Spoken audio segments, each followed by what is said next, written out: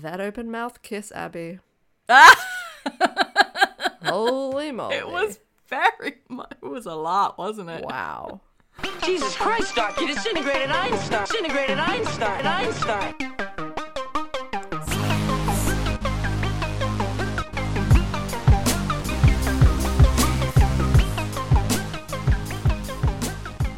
Welcome to Science at the Movies, a podcast that looks at the role of science in some of our best loved and most hated movies. I'm Abby. I'm Frida, and this week's movie is the body horror classic, Honey, I Shrunk the Kids. I mean, you do like some body horror, don't you? I love it. Sorry, not body horror. It's good old Honey, I Shrunk the Kids. Everybody's favorite Family shrinking favorites. movie. Oh, family favorite. We're going back in time, back to the 80s, back where practical effects made us go, wow, and movies had magic. We're talking Honey, I Shrunk the Kids. Yeah, I'm excited. I hadn't seen this movie in a long time. Me neither. And, well, I do... Well, let's give our impressions, our second impressions after the summary, I guess. I want to read a review Okay. because we got one. Which gives us a total of, is it 4? Yeah, I think it's 4. Give us reviews, please. Please. Okay, this review is from Mina. It's from Australia. Mina says, "Go girls." That's us. And what she says is, "A shame the podcast app thingo compares you to Dr. Carl. Here's an imposter." Now, Abby doesn't know who Dr. Carl is. I'm going to explain. No, of course not. I want to explain Like, to Abby what? who Dr. Okay. Carl is and to everybody who's not Australian. Dr. Carl is the preeminent science communicator in Australia. So he's a science popularist. Hang on, that sounds bad. He's a science that's right, though, isn't it? popularizer. Oh, I just was thinking like of Populist, yeah. politics, popularist, like Trump. No, he's a gone. popularizer of science, right? And so he's written like enormous amount of books popularizing science, and he also has a weekly show on Triple J called Dr. Carl, where people call in and ask questions on anything, and he'll answer questions on anything. But he's not a doctor like science. He's not. Fun fact, once I called in a Dr. Carl and asked a question.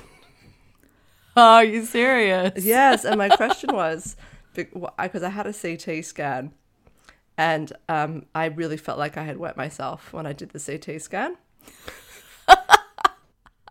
And I called up Dr. Carl and I said, why? First of all, they screened the call. They said, "What's your question?" And I said, "Why, when you get a CT scan, does it feel like you're wetting yourself?"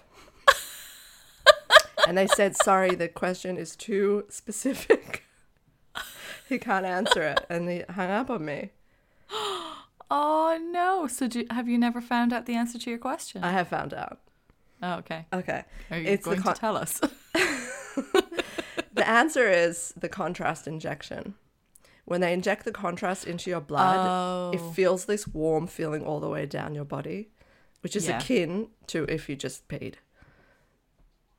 It is a weird feeling. Anyway, that's the review. Thank you, Mina. I get, yes, we are real scientists. Yes, we are. It's real. It's true. We are the rare breed of actual scientists who also like to talk about science, and we think we're pretty good at it. So I get what you're saying, but I do love Dr. Carl. But I do get what you're saying. But I do love Dr. Carl. Yeah. And thank you for the review. And Thank can you. people please review? I was like, what does it take? I think it took us a while to realize that Apple Podcasts don't gather your reviews together and show you just reviews from all across the world. It's country specific to whichever Apple you're on. I check all the countries. I check all 3 countries that I think. Although I haven't checked we have a few interesting countries actually that pop up. Yeah, so I'm going to start a thing where I said that I think we should cheers to each country that is listening to us. We'll do a different one each episode, and we'll start with the one with the most listeners this episode, and that's America. So how do we go with cheers in the United States? Cheers. Cheers. Yeah. Where everybody knows your name. Bum, bum, bum, bum. Cheers, America. Okay, I'm gonna summarize Honey, I Shrunk the Kids. Yeah, should we talk about this movie now? Yeah. Remind everyone. Okay. All right, Honey, I Shrunk the Kids is a movie about overbearing, self-absorbed fathers and their downtrodden, overshadowed sons desperate to be loved, just as they are. Jesus Christ. No. Okay. Okay. All right, I'll start again. All right, it's Honey, I Shrunk the Kids. You know what it is. Let me refresh your memory. Back in the day when it was acceptable to kill bees, we had Rick Moranis playing home lab scientist Wayne Szalinski, trying to change the world with his shrinking machine. It is failing to work, and he is a laughingstock. However, while he is out getting laughed at a presentation, the neighbor's youngest son, Ron Thompson, did I mention his neighbors is like Russ Thompson doesn't like him? Anyway, so his neighbor's youngest son, Ron, accidentally hits a baseball through the window of the attic lab, unknowingly triggering the machine and fixing the fault simultaneously. When he heads up there to retrieve it with Nick Szalinski, they are both shrunk down to a minuscule size. When courting teenagers Amy Szalinski and little Russ Thompson go up to investigate, they are shrunk as well. After the four of them end up in the rubbish bin at the side of the road, don't worry about the plot point, they have to make their way through the garden where the cookies are giant, but so are the ants. And we don't need to mention the scorpion, do we? We all remember it. It's a warm, warm hug of practical effects and giant set pieces. It's a jungle out there. So it's been many years since we saw it. What was the experience like for you? It's so fun. It's so stupid. Like, it's so stupid. It's 100% so fun. Yeah. And I guess it's stupid. I mean, no, come on, it's really stupid, but like it's okay that it's stupid. Like it's not one of those like, oh my god, this is terrible. Like it's like, this is stupid, but I'm enjoying every moment of every bit of stupid. It's fine. See, I've been spending all weekend with a measuring tape and tiny objects. I'm just really glad you did that. My perspective is somewhat warped on this movie, which will happen when you start spiraling down a subreddit toilet bowl of Honey, I Shrunk the Kids science. No. All right, fun fact: the movie was originally written for Chevy Chase, comedian. Oh, I could see that. Okay, go on. Oh well, you can. And well, then it was given to John Candy. And John Candy said, how about Rick Moranis? Because they were both in Spaceballs before this. And John Candy's like, I think you need to check out this guy, Rick Moranis. I think that he would be great in it. And thus, Rick Moranis got the job. Aye. Two things in that. Firstly, when you said Chevy Chase, I assumed you meant for the neighbor. Oh, yeah. I don't know why not for like Szalinski. Secondly, I don't know how I'm going to do it, but I will find a way for us to do Spaceballs someday. I will find a way. It's one of my favorite movies. I hope we find a way. I think that would be fun. It would be funner than doing Star Wars, that's for sure. Just had to take a little poke. Yeah. All right, what other little facts about this movie? It had a few other names in as contenders for the movie. It was going to be called Teeny Weenies. And I'm really glad it wasn't. No. Then they changed it to Grounded for some appeal for teenagers. And then I think there was something like In the Backyard or Down in the Backyard or something like that. Oh, okay. And eventually they just took a line from the movie, which isn't actually a line from the movie, but Honey, I Shrunk the Kids. He doesn't say that. He says, I shrunk the kids. There isn't a honey. Oh, I didn't even notice that. Well, I did. I was fucking pissed off. Oh, okay. All right. Cast. Well, I'm just going to also say that the people that wrote it actually were like originally writers of pulpy horror films from the 80s. And so it's possible that they wrote this movie to kind of give something a little bit more that their kids could watch, because it does have that kind of, you know, crazy mad scientist experiment gone wrong element, except the horror is sort of super contained into, oh, this ant. Well, that you be. could. I mean, you can actually see how easy it would be to remake this movie entirely as a horror movie. Yeah. Like the father's about to eat the kid with the Cheerios. Oh my God, I know. If he had, I would have a horror movie. God. Could you imagine if he had to be pooped out by his father? Stop it. We were all thinking it. All right, who's the cast? Rick Moranis, we've already mentioned. His wife is played by Marsha Strassman. And him and his wife are like somewhat estranged. It seems like, you know, he's been very, very wrapped up in his experiment. And he's forgetting about everybody and neglecting everything. And I think she's the breadwinner. She has to work, Abby. She has to work. Yeah. It's a disgrace. The kids are played by, they're Nick and Amy, and they're played by Amy O'Neill and Robert Oliveri, who looks so much like little Rick Moranis. I know, it's crazy. Crazy. Good casting. The Thompsons, Matt Frewer and Kristen Sutherland, play Russ and Mae Thompson, and their son, little Russ, is played by Thomas Wilson Brown, who has such a familiar look about him, but it doesn't seem to have been in anything else. Oh. And Jared Rushton play the kind of, how would you call it, jockey son, like the big jockey son that the dad is really proud of. And little Russ Thompson is kind of not into sports and sort of endlessly disappointing his father. So that's the cast. Can we just, because we brought up Rick Moranis in Ghostbusters, but we had no time. It was like right at the end. We were like, shit, Rick Moranis. So I thought, let's give a little Rick Moranis moment. Yeah, 100%. We need a Rick Moranis moment. I just have like 2 facts about him I wanted to say. Oh yeah, cool. And then if there's anything else you want to gush about him. So obviously he was like a huge star, like huge in the late 80s. But I think you might have even mentioned this in Ghostbusters. I'm unsure. Did you mention this, that his wife died of cancer in 1992? No, I didn't. No. Okay.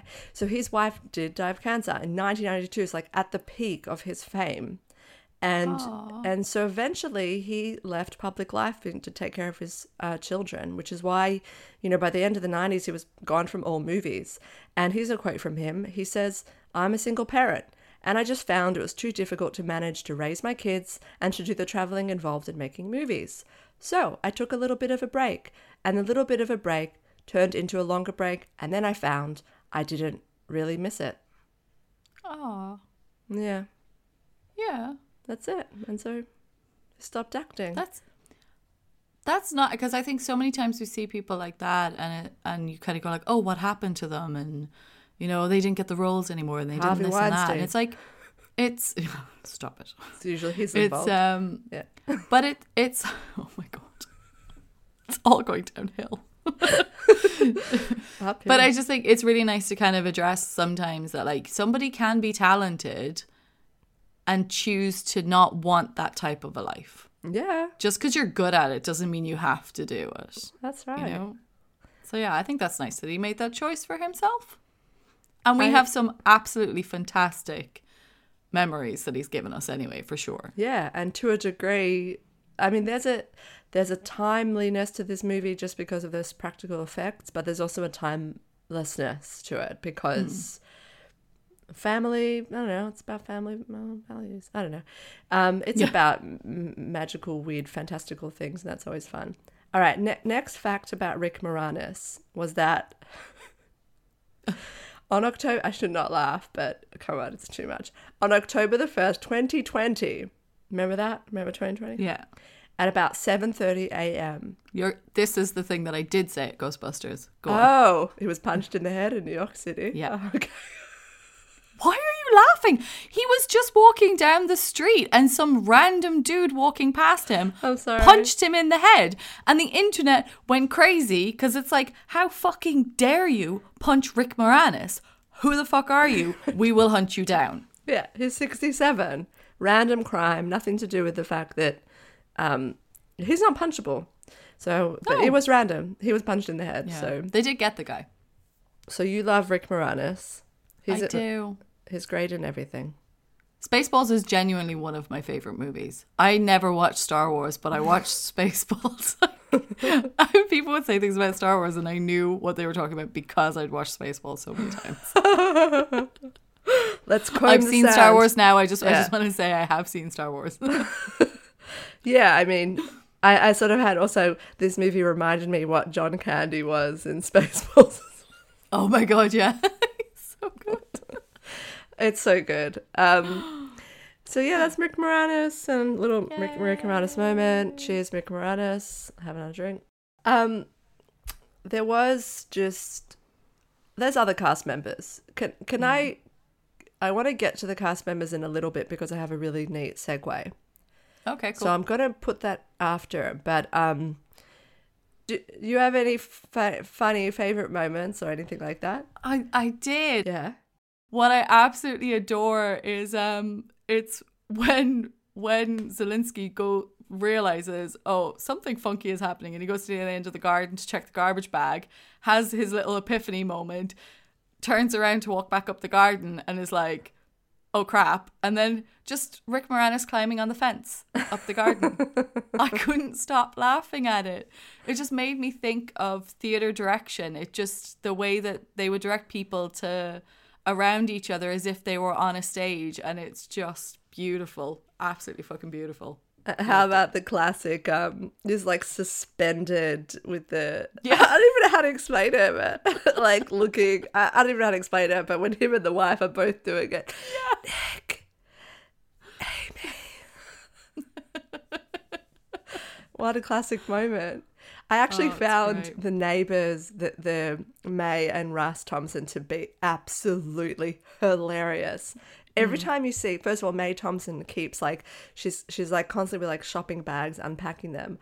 And Russ Thompson is like, he passes by with skis, then a golf. And like, they're just constantly like, where these people, these white people. And I even love the letterboxes right at the beginning where you see Thompson, and then it's like Zelensky. Yeah. Just every little thing about them is so, so good.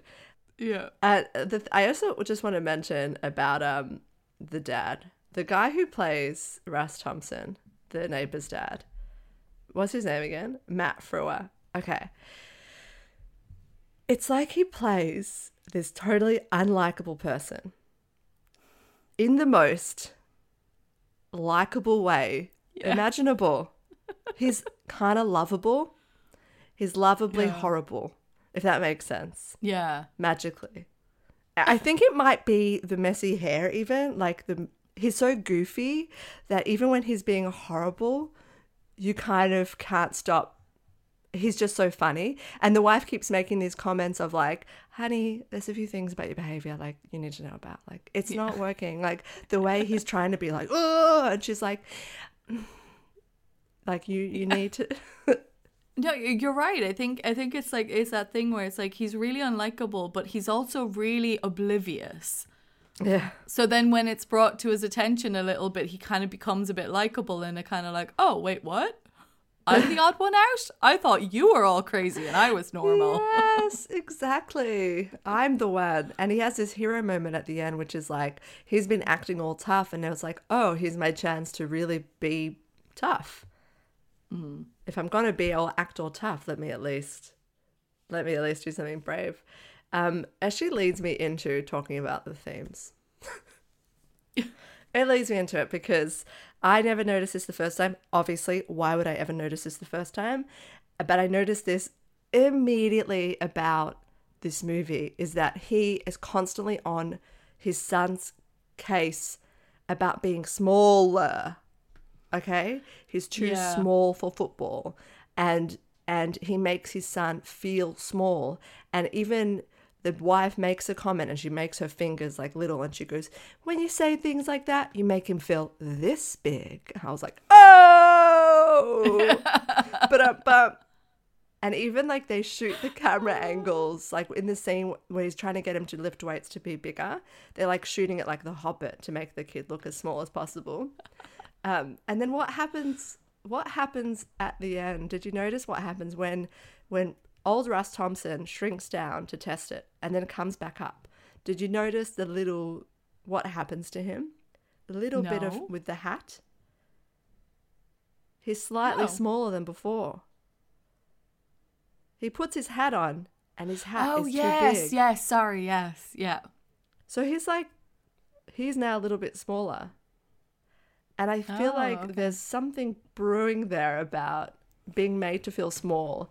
And also Rick Moranis' character kind of does that to Nick, this little kid. He's like, oh, Dad, I'm like you, see, you know? And he goes, yeah, go and mow the lawn or help your sister. And he makes him feel small. And it's like all these kids, you are giggling over there, but they're all being made to feel small. And then they become really small. And what do you think about my thoughts? I'm giggling because I originally wrote it down as my trope. Oh, shit. That's funny because now we'll lead back in. Welcome to our first section. Trope of the week. No, Abby. it's not. I didn't write it as my trope anymore. I changed my trope, but I did originally write it down as my trope.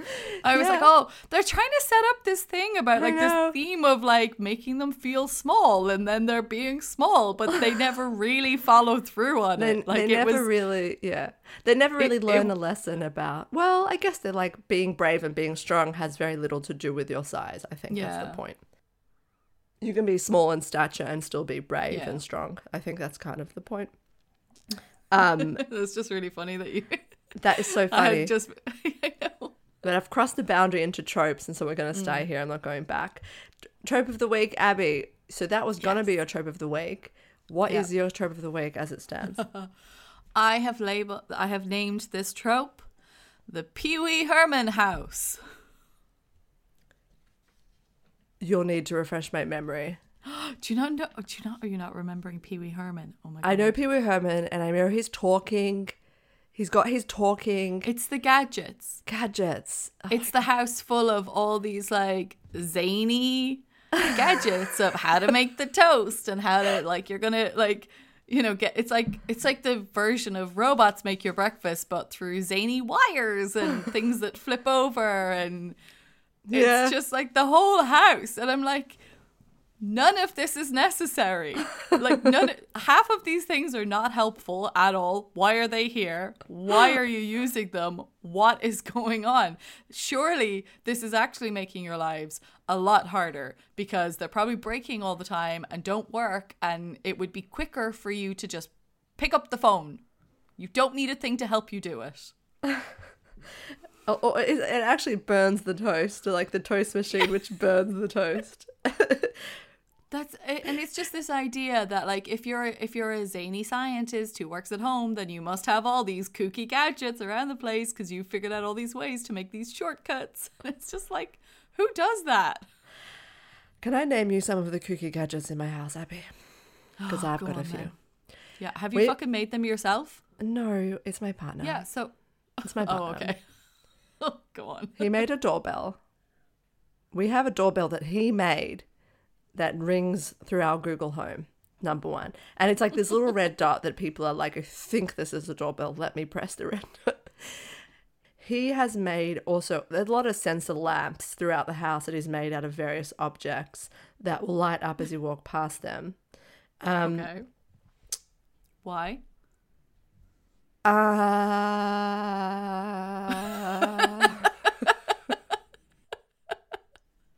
Cool. Because Abby, like some people are kind of really a little bit like that, I think. But anyway, okay, can I tell you my trope? Okay. Yeah, please do. it's funny, the moon is just like, so it's the same size. And look at the stars. And leading into, I want to kiss you. So I'm going to make a comment about the moon and the stars. It's not worded so well, but the trope is talking about the moon or the stars because I'm trying to move in. Yeah. And it's always like, it's funny. What's funny? The moon. No matter where you are, it always looks the same, or how big you are, or whatever. And then it leads like I had a few other little candidates for it, but I was like, I'll pick that one because it is a little bit stomach churning, you know. When I'm like, ugh. You sleaze, Amy, you sleaze bag. But he was like, are you warm enough? Are you gonna be warm enough? She's like, good night. Yeah. But then she's like, oh, maybe I do want to. How do I get back in there? The moon. Good tropes. Oh my God. I would love to start talking about science. Oh God. All right. Look, our first section. I can do that. No, it's good. I'm ready. You ready? Okay, I'm ready. Just take a sip of wine. I'm good. Segueing from your practical impractical gadgets around the house. He's got his home lab environment where he's doing his science. Firstly, why is he at home? Has he been fired? Right? Who does that kind of work from home? Without any safety glasses. Yeah. Oh my God, don't even. I won't. I'm sorry. But yeah, so what is he? He's been fired, but then he's going back to present as a guest. I mean, it doesn't make loads of sense. Oh, is it to the same? I feel like they just didn't really explain that. No. I think just the idea was he's just a crazy scientist. Like, I feel like they set it up like, you know, normally what you would see as guys with their wood shop at home, you know, doing the carpentry in the basement or down the tool shed. It's that idea, but Zelensky's not that type of a guy. He's a scientist, so that's his tool shed. But they're just ignoring the fact that it's insane that he would have like this magical, self-aligning, self-selecting, self-firing laser. Yes. With zero safety shielding or any mechanisms whatsoever that ensure that it's not operational when he's not there. I mean, and also like similarly, just a few things like that's his experiment that he's doing. Why is he using like that scale to begin his experiment?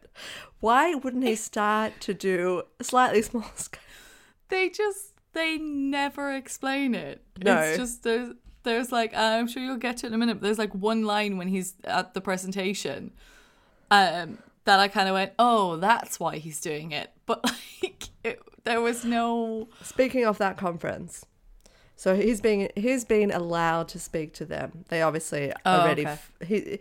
That's my reading. I don't know, like it's a lunchtime conference, which... Maybe, you know, you have lunchtime conferences where people can be invited to speak, or maybe they can request to speak, maybe to promote their work, or I don't know. Who cares? But so that's his little lunchtime conference, and they're all really mean to him. There's that line that guy goes, the only thing you're managing to shrink is the size of this audience. And he obviously has some support over there. What did you think? What did you think of this presentation he gave? But yeah, I just thought they portrayed it in exactly what they're trying to do with that movie. It was a room of stuffy old white people. Yeah. In bland coloured suits. And then he was the slightly dorky tweed guy. But I don't know, there was that one line though where the guy comes up afterwards and he's like, you're going to find it hard to convince people without any proof. And it was like, what is he pitching then? If he has no... What is happening? No proof. I know. He's describing... Yeah, exactly. Obviously. How did you feel about it? Well, he makes a comment where he goes, when Einstein thought up the atomic bomb, did he have proof? And obviously, he didn't. It was Oppenheimer. Yeah. What did I think of the conference was that I looked at the blackboard and I just thought it was really funny because... All right, what's on the blackboard? Number one is that, well, there's like the energy equations on the blackboard. Half mv squared, etc. equals hv or whatever. I don't know. Anyway, it's just the energy equations, but there's something really hilarious on the board to me, and that is it's a ray tracing diagram of a double convex lens, which produces an image of the original object, but tiny. And so he has his stick figure being like, stick figure, go in there, lens, go out there, now small. And it made me chuckle. It really made me chuckle. I was looking at something today and I saw the diagram and I was just like, I didn't look into it because I was like, you told me some stuff to stay away from, and I was like, I'm just going to stay away from all the sciencey bits. I'm just going to leave it. But I saw an image of it today, and I saw that image, and I was just like, it's so cute. Frida's going to love it. I loved it. Yeah, I read the board. It basically was like kinetic energy equals potential energy, ray tracing. Look, you know what? What a fun little job to do to fill up one of those boards, though. Yeah. Would give me life. We offer our services. We will fill up science boards for people. Yeah, that was all I wanted to say about the conference board. And I think that's all about our environments of science. We've got the university-ish environment. And then we have the home lab. And we'll get more into the home lab stuff in the science section, I guess, the technical stuff. But I think we have one scientist to talk about, and that is Wayne Szalinski. We have our crazy loner, mad scientist, never seen before in a movie. I can't think of a single example of a male loner scientist. Yeah. Even a bit With of a foreign hipster name. Jew. Yeah, Rick Moranis is a Jew. He's Hungarian. So Wayne Szalinski. I'll call so we're him a not Jew. doing your section. And now, are the Jews correct? Welcome to my section. Are the Jews correct? I just think that there's no way Amy is a Jew. She's clearly not. So the mother, I would say, is definitely a Gentile. And let's call Wayne Szalinski a Jew. Let's do it. And his son, they kind of take after each other. But that's all I have to say. Amy O'Neill, not a Jew. Her hair is way too shiny. And that's it for my section. And that was, are the Jews correct? What? Yeah, what did you think about our loner mad scientist? I know you're not a fan of the trope. It's hard because I love Rick Moranis and I love the character in terms of the story and the movie.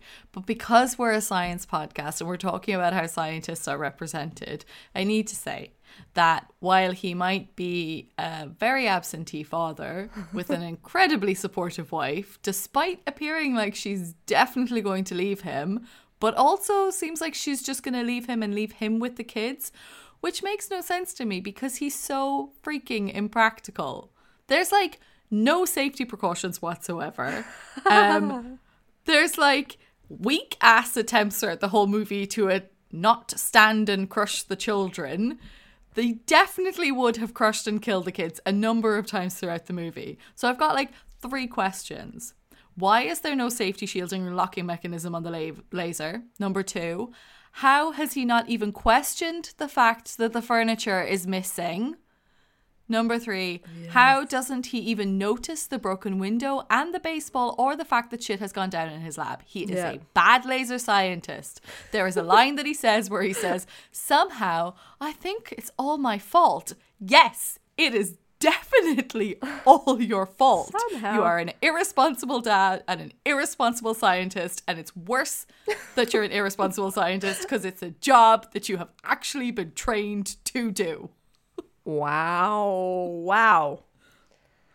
But I Wow. love Rick Moranis. We love Rick Moranis, but But yes, he's a terrible he scientist. Is terrible scientist. I thought when the wife was like, the chairs are missing, she had a look on her face where I thought she was going to get it. But he doesn't question it at all. Where's my chairs? I agree with you. How did you feel about him? Sorry, I had my little rant there. I What's loved your your rant. I don't think there needs to be any more said about it. No, okay. I mean, yeah, I agree with everything you're saying. And it's very... I agree with you. I want to leave it right there. I was there like Rick Okay. Moranis, but he did shrink his children. And that is, by all accounts, is terrible. And speaking of shrinking the children, it's time. Oh my god, I'm so excited. All right, here comes the science, and we're playing a game. You ready for the game? Yeah. It's called Was It to Scale? Now, here's how the game goes, Abby. I'm going to give you items. I'm going to say, was it to scale? And you're going to say yes or no. And if you want, you can offer up an explanation, but no pressure. I don't want to put you on the spot. Cool. All right. Here's what the game show. It's called Was It to Scale? Let's go. Number 1. You ready? Yeah. Abby, Poland. Was it to scale? Oh, fuck off. Was that a no? Fucking pollen. Oh, let me think. Was it to scale? Oh, I'm panicking now.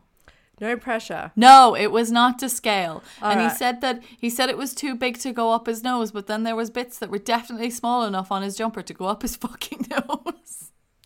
Pollen particles go up to 200 microns, which is smaller than dust and smaller than sand. The human trachea diameter is about 1.5 to 2 centimeters. Scale this down. Now, I'm going to talk about the scale. They are 1/4 of an inch. He says 1/4 of an inch. Wikipedia says it's 1/4 of an inch. Okay. Now, Okay. I had to struggle a bit with inches, but I have this measuring tape that gives me both sides. And so I found that really useful. Here's 1/4 of an inch. And I'm going to say a bunch of teenagers and a bunch of kids on average are about 1.5 meters. Therefore, they're scaled down to 250 times. That's what I'm going to be using. They're 1/4 of an inch, 250 times. All right, the human trachea is about 1.5 to 2 centimeters. I'm scaling it down 250 times. The trachea is now at large as 80 microns. He definitely cannot inhale pollen. That's correct. I'm going to say yes. Yes, it is to scale. Yes, it's to scale. I full sure was like, Nicky's dead. No way. That pollen would have been up his nose and he's dead. So Yeah. I am very surprised. Fun fact that I don't have written down, but do you know what thunderstorm asthma is? A little Australian little gift that we have to ourselves. Thunderstorm asthma is when it's really hot and really windy. So it's usually a springtime or changing seasons where the weather starts to become very variable. Raining, sunning, lots of wind. The pollen get burst in the air into much smaller particles, and you inhale it more than you would otherwise, and it actually triggers asthma attacks in people that have mild asthma sufferers, because it's the mild asthma sufferers that have the pollen allergy. You know, the pollen allergy and the asthma, that is pretty mild asthma. Those people do not go around with their medication on them. I'm one of those people. Yeah. But when the thunderstorm asthma came around, the pollen particles are much smaller, and you inhale it, it triggered asthma attacks in people that did not have their medication, resulting in like 7 deaths or something like that. Holy crap. All right, next question. Are you ready for the next question? Yes, please. The Cheerio. Is the Cheerios to scale? He's inside a Cheerio. Abby, what's your answer? Is it to scale? Go, Abby. Oh. Cheerio.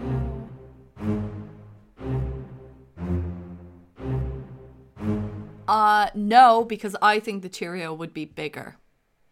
Cheerio is about 1/2 inch in diameter across. Now, we see his head in the middle of the Cheerio, and he's like really barely visible inside the hole of the Cheerio.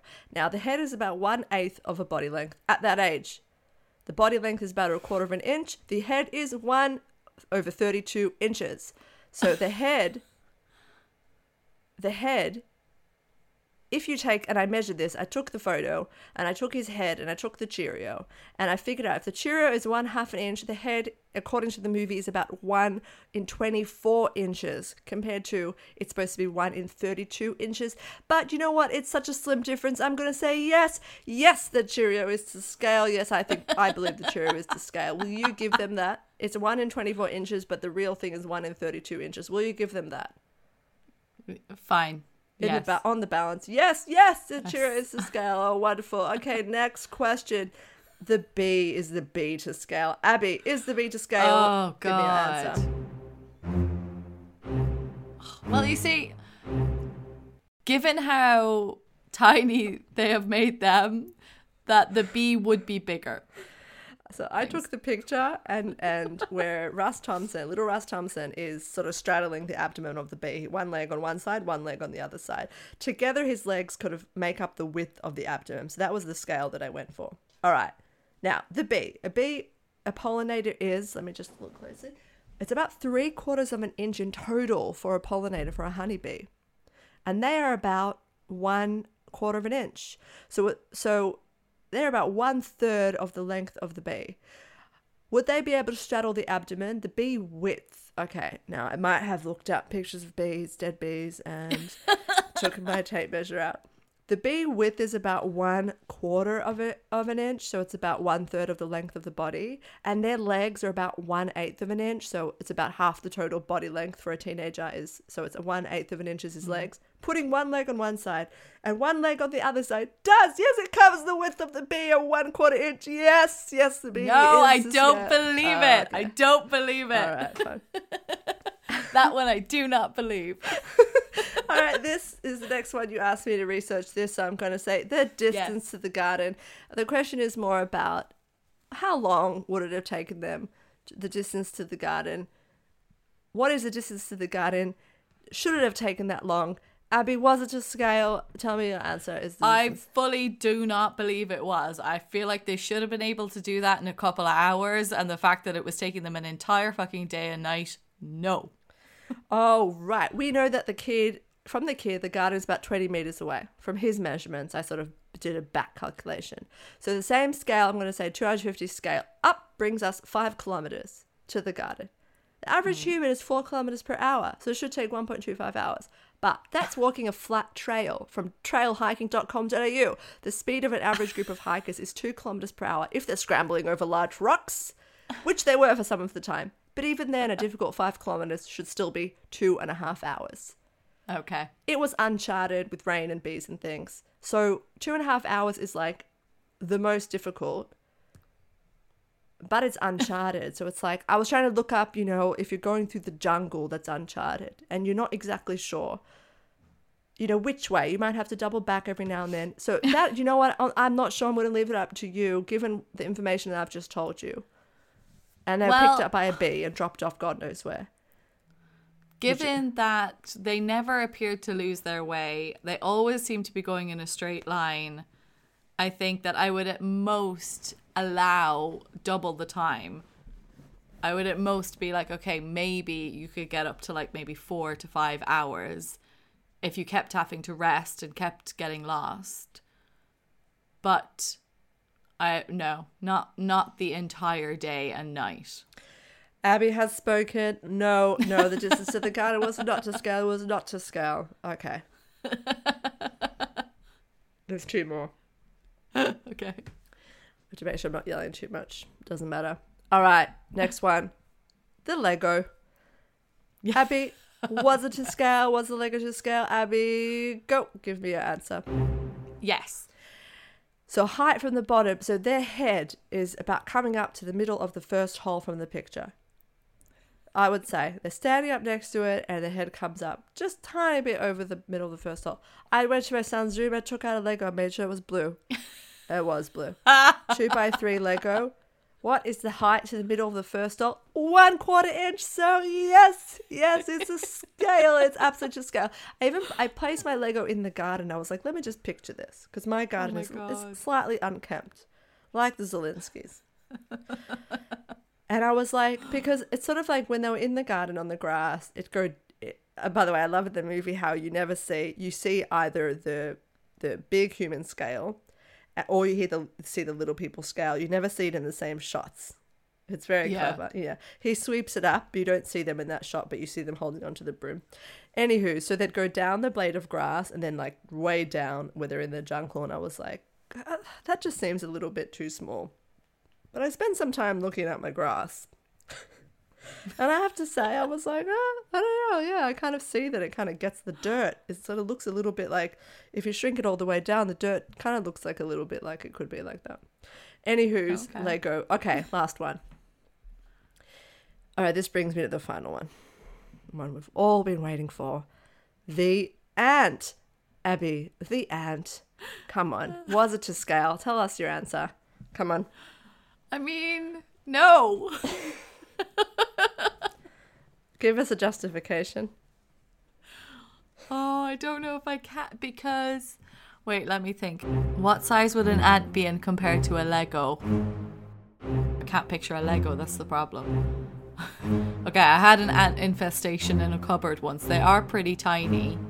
But then the kids are way smaller. See, the kids are way smaller than the ant, which means like... For him to be on it, it has to be roughly the size of the bee, but a little bit bigger, which would mean that the ant would need to be nearly the size of the Lego, and he doesn't seem that big. So no. I would say that if you laid them down alongside the ant, that they'd be like, the ant is 1.5 times their length, I would say. That was kind of the way I was looking at the picture. Okay, the ant. Auntie. So the smallest ant ever is the thief ant at 1.5 millimeters. No. Don't tell me what the smallest ant ever was. Tell me what this ant was. Okay, I'm going to say this was a carpenter ant, given the shape of the body. And that sorry. You have other... No, do your bit then. Oh, don't worry. You know what type of ant it is. Given the shape I should have trusted you. I am sorry. Please continue. This far. It's set in Fresno, California. It's supposed to be set. I know it's actually in New Mexico, but it isn't a real ant. It's set in Fresno, California, and carpenter ants are common backyard ants. I looked at all the backyard ants that are found in Fresno, California, and it's definitely a carpenter ant.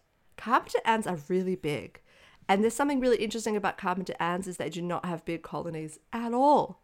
So it's totally plausible that it would be by itself. And quote unquote, they are fond of anything sweet. So a carpenter ant is 1/4 inch to 1/2 inch. That is what it says on the website. I just want to say that the fact that they think he's a baby ant is insane. What's a baby ant is larvae, and it matures into something called pupa, which are in cocoons for 21 days. And then they emerge from that as just a fucking ant. Okay, it's not a baby ant. Jesus Christ.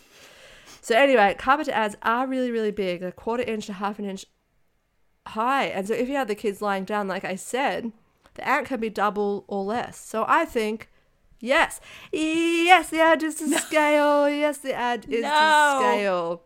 However, Abby, I'm segueing into something. Okay. This brings me on to a topic about the shrinking rate. Okay, Zelensky's shrinking rate, he says this in the conference, that it removes the space between the atoms or in the atoms, whatever the fuck it is. That means the mass would not have changed. Yeah. They would not be able to ride the ant.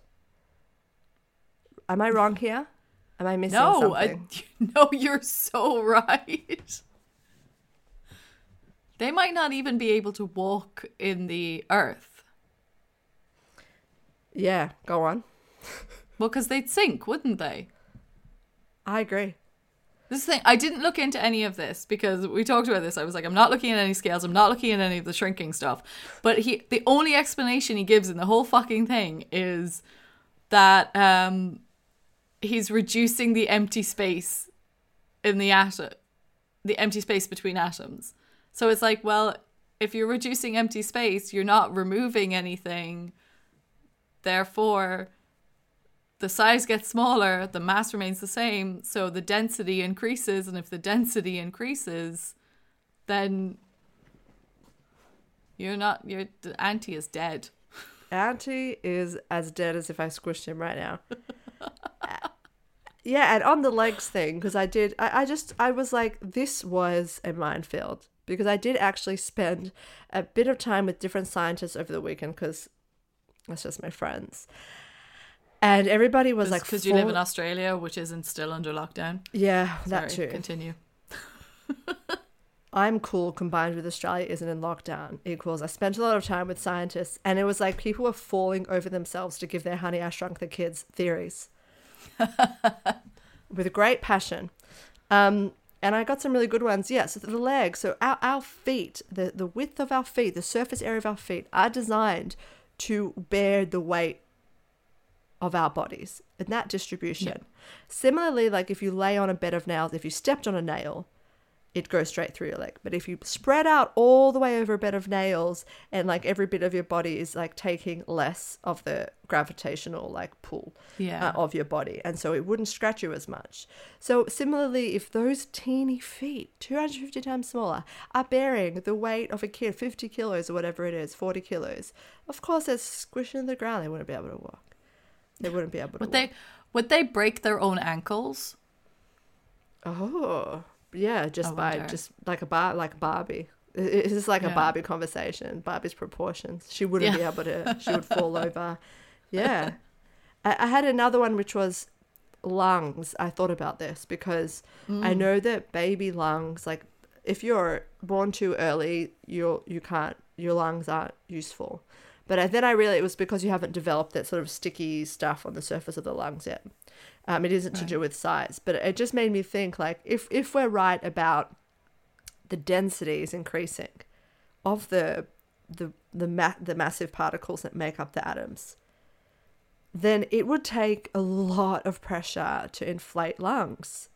And because they're smaller, there's less molecules going inside. There's no way that they would be able to inflate their lungs. They would collapse like as if they were made of iron. They wouldn't be able to breathe. They wouldn't be able to maintain the pressure in the little air sacs, I don't think. Wow. Yeah. I didn't even think about that at all. Like, this is all the physical effects, but I want you to talk about, like, where's he removing space? And, like, what do we know about atoms and molecules and things like that? And what would that mean? Yeah. And that's that. Firstly, the whole idea about the atom is mostly empty space is not really true as we know it anymore. That's actually from Bohr's model of the atom with the nucleus and electrons like spinning around like Saturn's rings. We don't really understand electrons to behave like that anymore. We have now the quantum understanding of things where it's more like a cloud. It's like it's like a fog, and it's spread over a particular volume, not like maintaining a distance, an exact distance. So fuck that is what I have to say. But then between atoms, we can talk about distance between atoms. The distance between, and by the way, this is really not my area, but I did spend a weekend with two chemical engineers. So I was like, but do you know what? I was like, I couldn't understand a lot of what they were shouting at me. It was really hard. I was like, Van der Waals forces. Okay, what's next? And it was a bit of a panic. But what they did say was, the distance between atoms is determined by bond length. Right. And bond length is proportional to bond order, which is to do with the number of electrons. So it's sort of intrinsic to the size of the atom is the bond length. So that's indicated by the structure of the atoms. I am unsure how to change that. But if you were going to change any of these things, any of these like fundamental forces, you would have to apply a lot of energy in order to overcome them, like the laser does. But I think that you would have to keep it under a constant application of the laser in order to maintain the state. And as soon as you remove it, it would revert to its original state of whatever everything existed, equilibrium that it clearly exists at.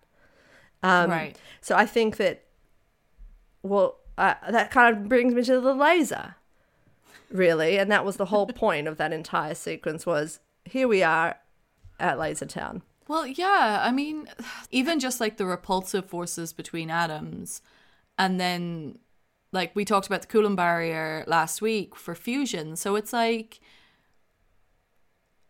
trying to get rid of this space has other effects. Like you can't just get rid of the space between atoms, I say in inverted commas, and not change the structure of the bonds between the atoms and what's happening and what, you know, what those connections are. And you're just like, oh, everything is now just small. It's like, I can't see how that makes sense. Yeah, me neither. Especially if you think about the idea that if you're just removing space and not mass, so you're increasing density, can you think of any single instance where this is an advantage? What object? Do you have any object that you can think of where shrinking it down is useful?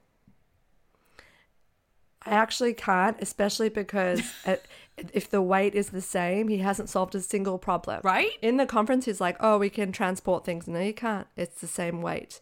So Exactly. So that brings you It to why. costs the same amount to launch it into space. So this whole one line that he says about like why it could be useful is for flights to the space station, and you're like, but no, it's But no. not. Exactly. Yeah, so like you might be able to store more stuff, but anyway, Fuck I was this just shit. curious about that because I couldn't think of anything. I was like, I can't think of any reason why this is useful. Well, paper towels. I'm just trying to think of like a packet of toilet paper, like things that are light but bulky. Tissues, Right. like maybe that. But yeah, why? How? I agree. Yeah, there's no use. It's useless.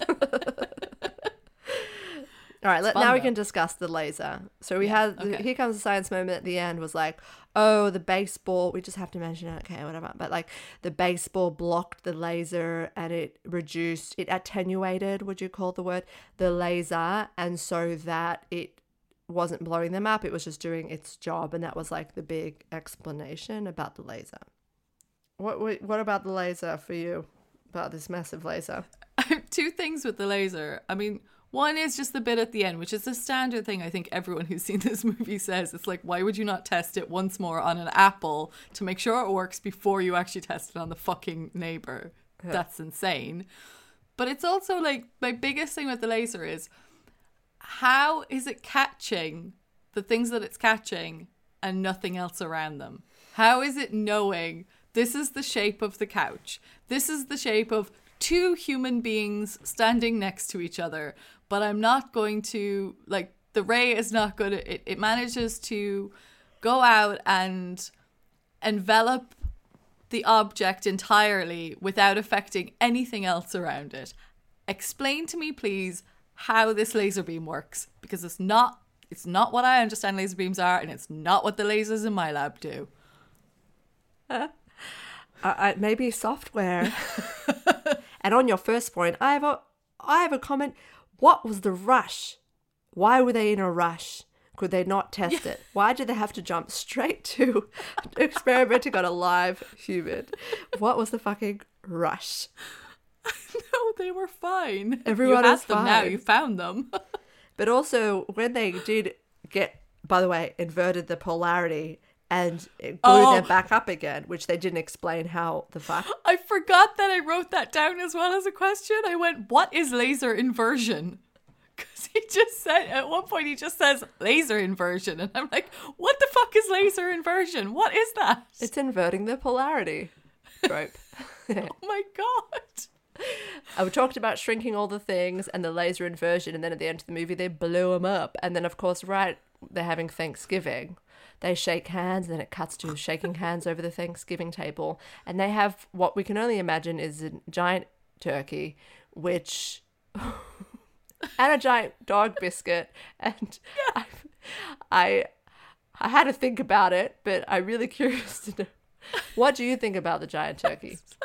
Okay, firstly, if you're going to get a turkey that big, why do you not have a bigger fucking table? What the hell is going on? Why is the turkey taking up the Blow up the entire table? table. There's nothing else on it. But yeah, it was like, okay, so it's like, if shrinking is decreasing the empty space between the atoms, then is enlarging increasing the empty space, which means if it's on the same principle, then you still have the same amount of atoms, you still have the same amount of mass. So there's not going to, like, the turkey will be bigger, but there's not going to be more turkey. So it's just more distributed in space. So the gaps are, but there's not more food than a normal turkey. So It's like styrofoam turkey. but in the same context of this is what I was just asking you about the small stuff. Can you think of one instance where this would be beneficial?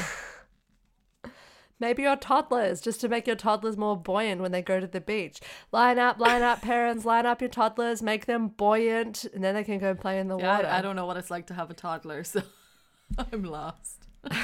They drown. Oh, Jesus Christ. That's what I meant. Toddlers. They're water safe. It's terrifying. They run away. They don't listen. They're really quick. They disappear in 1 second. They have little psychopaths. So this makes sense. Okay, blow up. Get a laser and blow your child up so your child is more buoyant. No, if we blew them up, there'd be pieces of them everywhere. Best line. Can we go to our competition? Did you do it? Okay. I did do it, but I couldn't remember exactly what way we were doing it. So you start us off, and then I'll yeah. All right, we had a competition between Abby and myself, and we'll invite everybody else to participate in our competition and enjoy. And as an acronym competition, because you know how much we love acronyms on this podcast. Well, we had a contest of who can come up with a good acronym for the technology. Terrible answers only. Abby, what is your acronym? So it depends on what this. So this is what I realized we didn't clarify. If we were creating a name for the project and then giving it an acronym, or if we were checking for the real name of the project from the movie and making an acronym out of it. So that's what I did. So in the movie, it's either called The Shrinking Machine or it's called Zelensky's Shrinking Machine.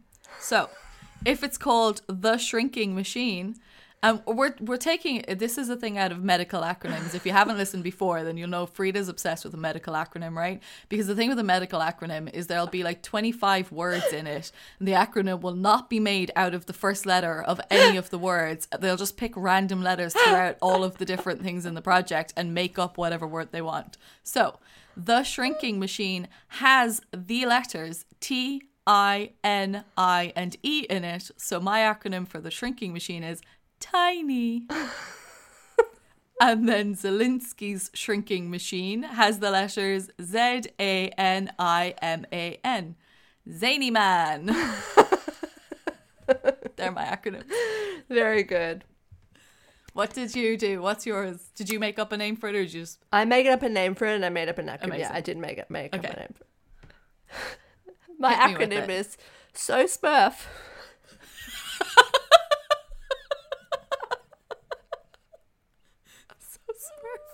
Oh my God, tell me, what did you call it? So Smurf is... Oh, if you could see the video of her face right now, she can't talk. She's very pleased with herself. It's size oscillator with so much unilateral yet requisite falsehoods. At first I tried to do so small, like SMOL. Incredible. Well done. I'm very, very proud. That's impressive. So Smurf. It's so fun coming up with acronyms.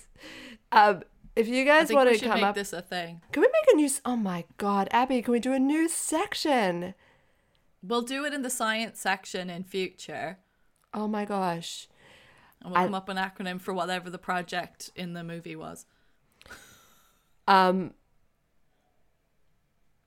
Acronym section, we're doing it. But if anybody here has an acronym they want to share, we're going to do a competition, and you have to email us scienceatthemovies@gmail.com.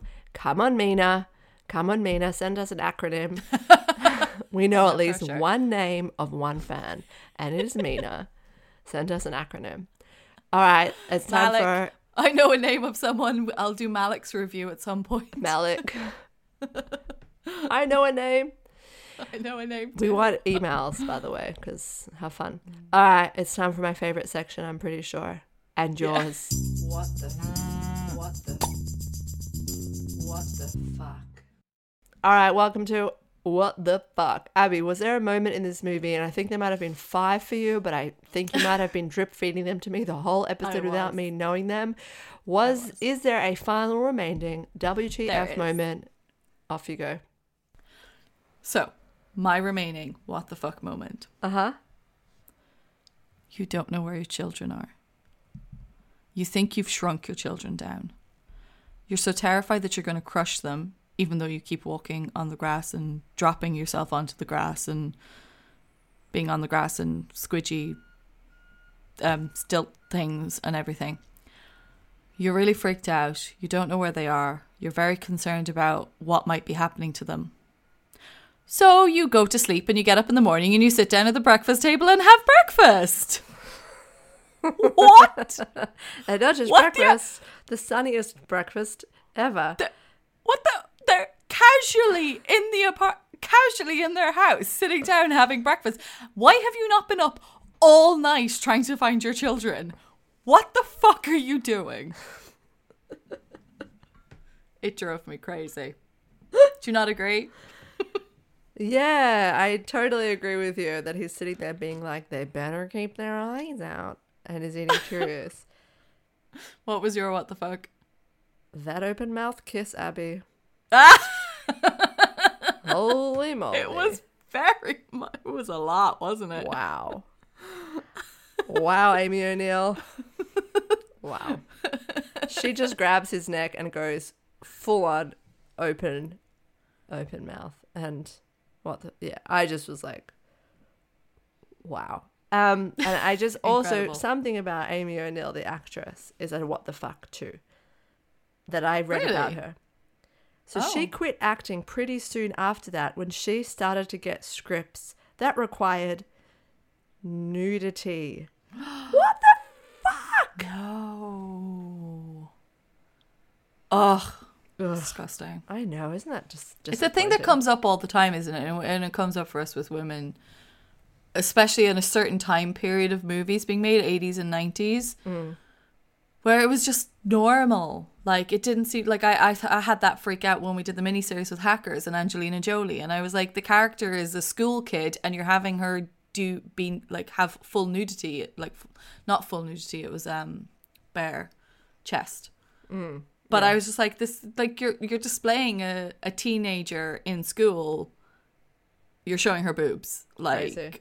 What is this? I know, what the hell. I think that was even your what the fuck for Hackers, actually. Yeah. All right. Okay. It's time for final verdicts.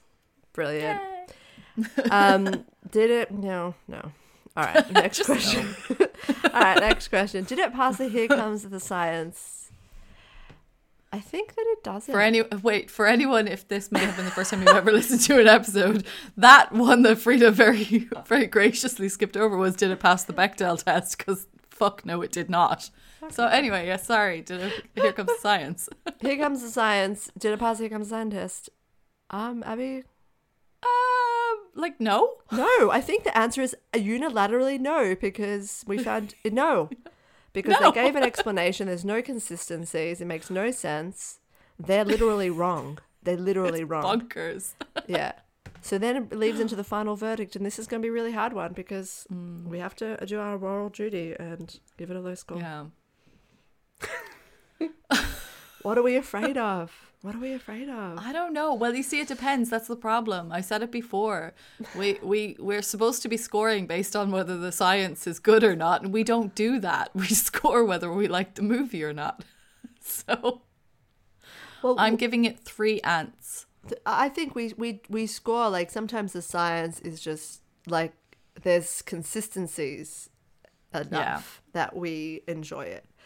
Yeah, But that's this true. one was so inconsistent and it made no sense. And no matter how I cut it, I couldn't justify it. So I actually have to give it 2.5 stars. Oh, I do love the movie, but Yeah. it's wrong. It's just plain wrong. And I really hope that my sound, I was screaming so much. I just I hope it think was it okay. sounds okay in my ears anyway. Okay. Well, like my score is because I'm giving my score for the cast and the fun and the joy of the movie, and the marks that I've taken off it are because the science is so Bad. completely bonkers. But it would probably have 5 stars for me if the science was done correctly. Yeah. Because it's a great movie and I love it. But yeah, no. 3 aunties. It's all wrong. All right, that was our bonkers batshit Woo. choice. And next time it's going to be a good science movie. And Abby, what is the next main episode on? I'm really scared to tell you. Wait, it's not time for Marvel yet. No, it's not Marvel. It's worse. Oh my god. It's a good science movie. We've avoided it for a long time. Oh. It never felt like it was something we should do.